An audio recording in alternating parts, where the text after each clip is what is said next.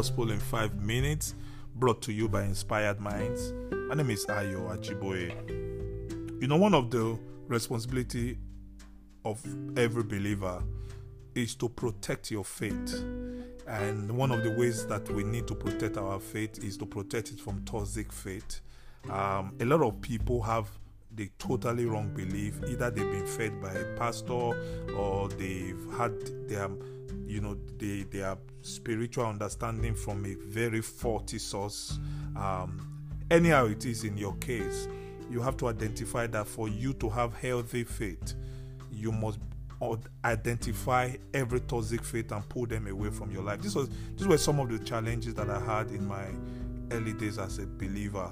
When I newly started, there's so many things that I learned that actually didn't make Christianity attractive to me, and I couldn't just imagine if that was what God was up to. And as I began to grow, as I began to get deeper, as I began to get help from the Holy Spirit, as I searched through the scripture, and as I began to get influenced by great men of God, great teachers of the word, I began to have more understanding.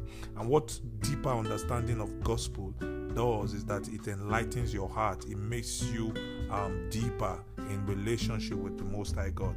Now, a toxic belief always leads to toxic faith. Faith is slowly poisoned as lies and false ideas are integrated into a person's belief about God, which is common among a lot of Christians today. The first step for spiritual health is to identify the incorrect belief. The apostle said in 1 Timothy 1:3-4, it says, "When I left for Macedonia, I urged you to stay there in Ephesus and stop those whose teaching is contrary to the truth. Don't let them waste their time in endless discussion of myth and spiritual pedigrees. These things only lead to meaningless speculations which don't help people live a life of faith in God." Toxic faith poisons your spiritual life. A lot of time the devil doesn't have anything created by himself. What the devil does is that he'll twist the word of God and present it to you as God's word. That's why the Bible calls the devil the father of lies. And that's why the Bible expects you to leverage on the gift of the Holy Spirit and your own personal choice and diligence to read and study the word. And that is how you get the word of God. The devil is not even going to present you lies through unbelievers. He will present you through believers. So you have more reasons to believe. Oh, pastor so and so said. The pastor is not the word. Jesus is the word. So even when the pastor said, you need to check what the pastor said with what Jesus said. What Jesus said is what stands, not what your pastor said. So a lot of people are already taking afar into that atmosphere of toxic faith in how they see things differently. Now, a lot of pastors are guilty of this, and no wonder the Bible said that the teachers of the word are going to be judged differently. God is going to particularly handle the way He's going to judge them, because a lot of people have been misled. And that's one of the things that scares me as a pastor. I am very conscious of what I tell people, so that somewhere along the line, 10, 20 years from now, somebody will not have lived their life in that understanding, even taught other people, and just live in mystery.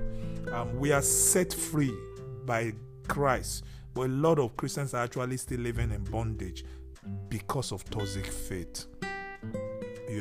So I just want to encourage you, whatever it is, you need to learn to renew your mind. That's what the whole idea of renewing your mind also is about. You have to learn to unlearn in a bit to relearn the gospel truth, because a lot of us have learned the wrong things earlier in our lives. So whatever it is in your own life, I just want to encourage you, wherever you are, to wake up and let the Holy Spirit begin to speak through you. Let me pray with you. Father, we thank you because your word is truth and nothing can change your word. And Lord, we want to pray that you will uproot from our life every trace of toxic faith, every wrong belief, every wrong explanation of the gospel that we have received before now. Father, you begin to open our eyes and our heart to the truth of your gospel. through the Holy Spirit. In Jesus' mighty name we pray. Amen. Thank you again for tuning in. This is Gospel in 5 minutes. I'll remain your anchor, Ayo Ajiboye. God bless you.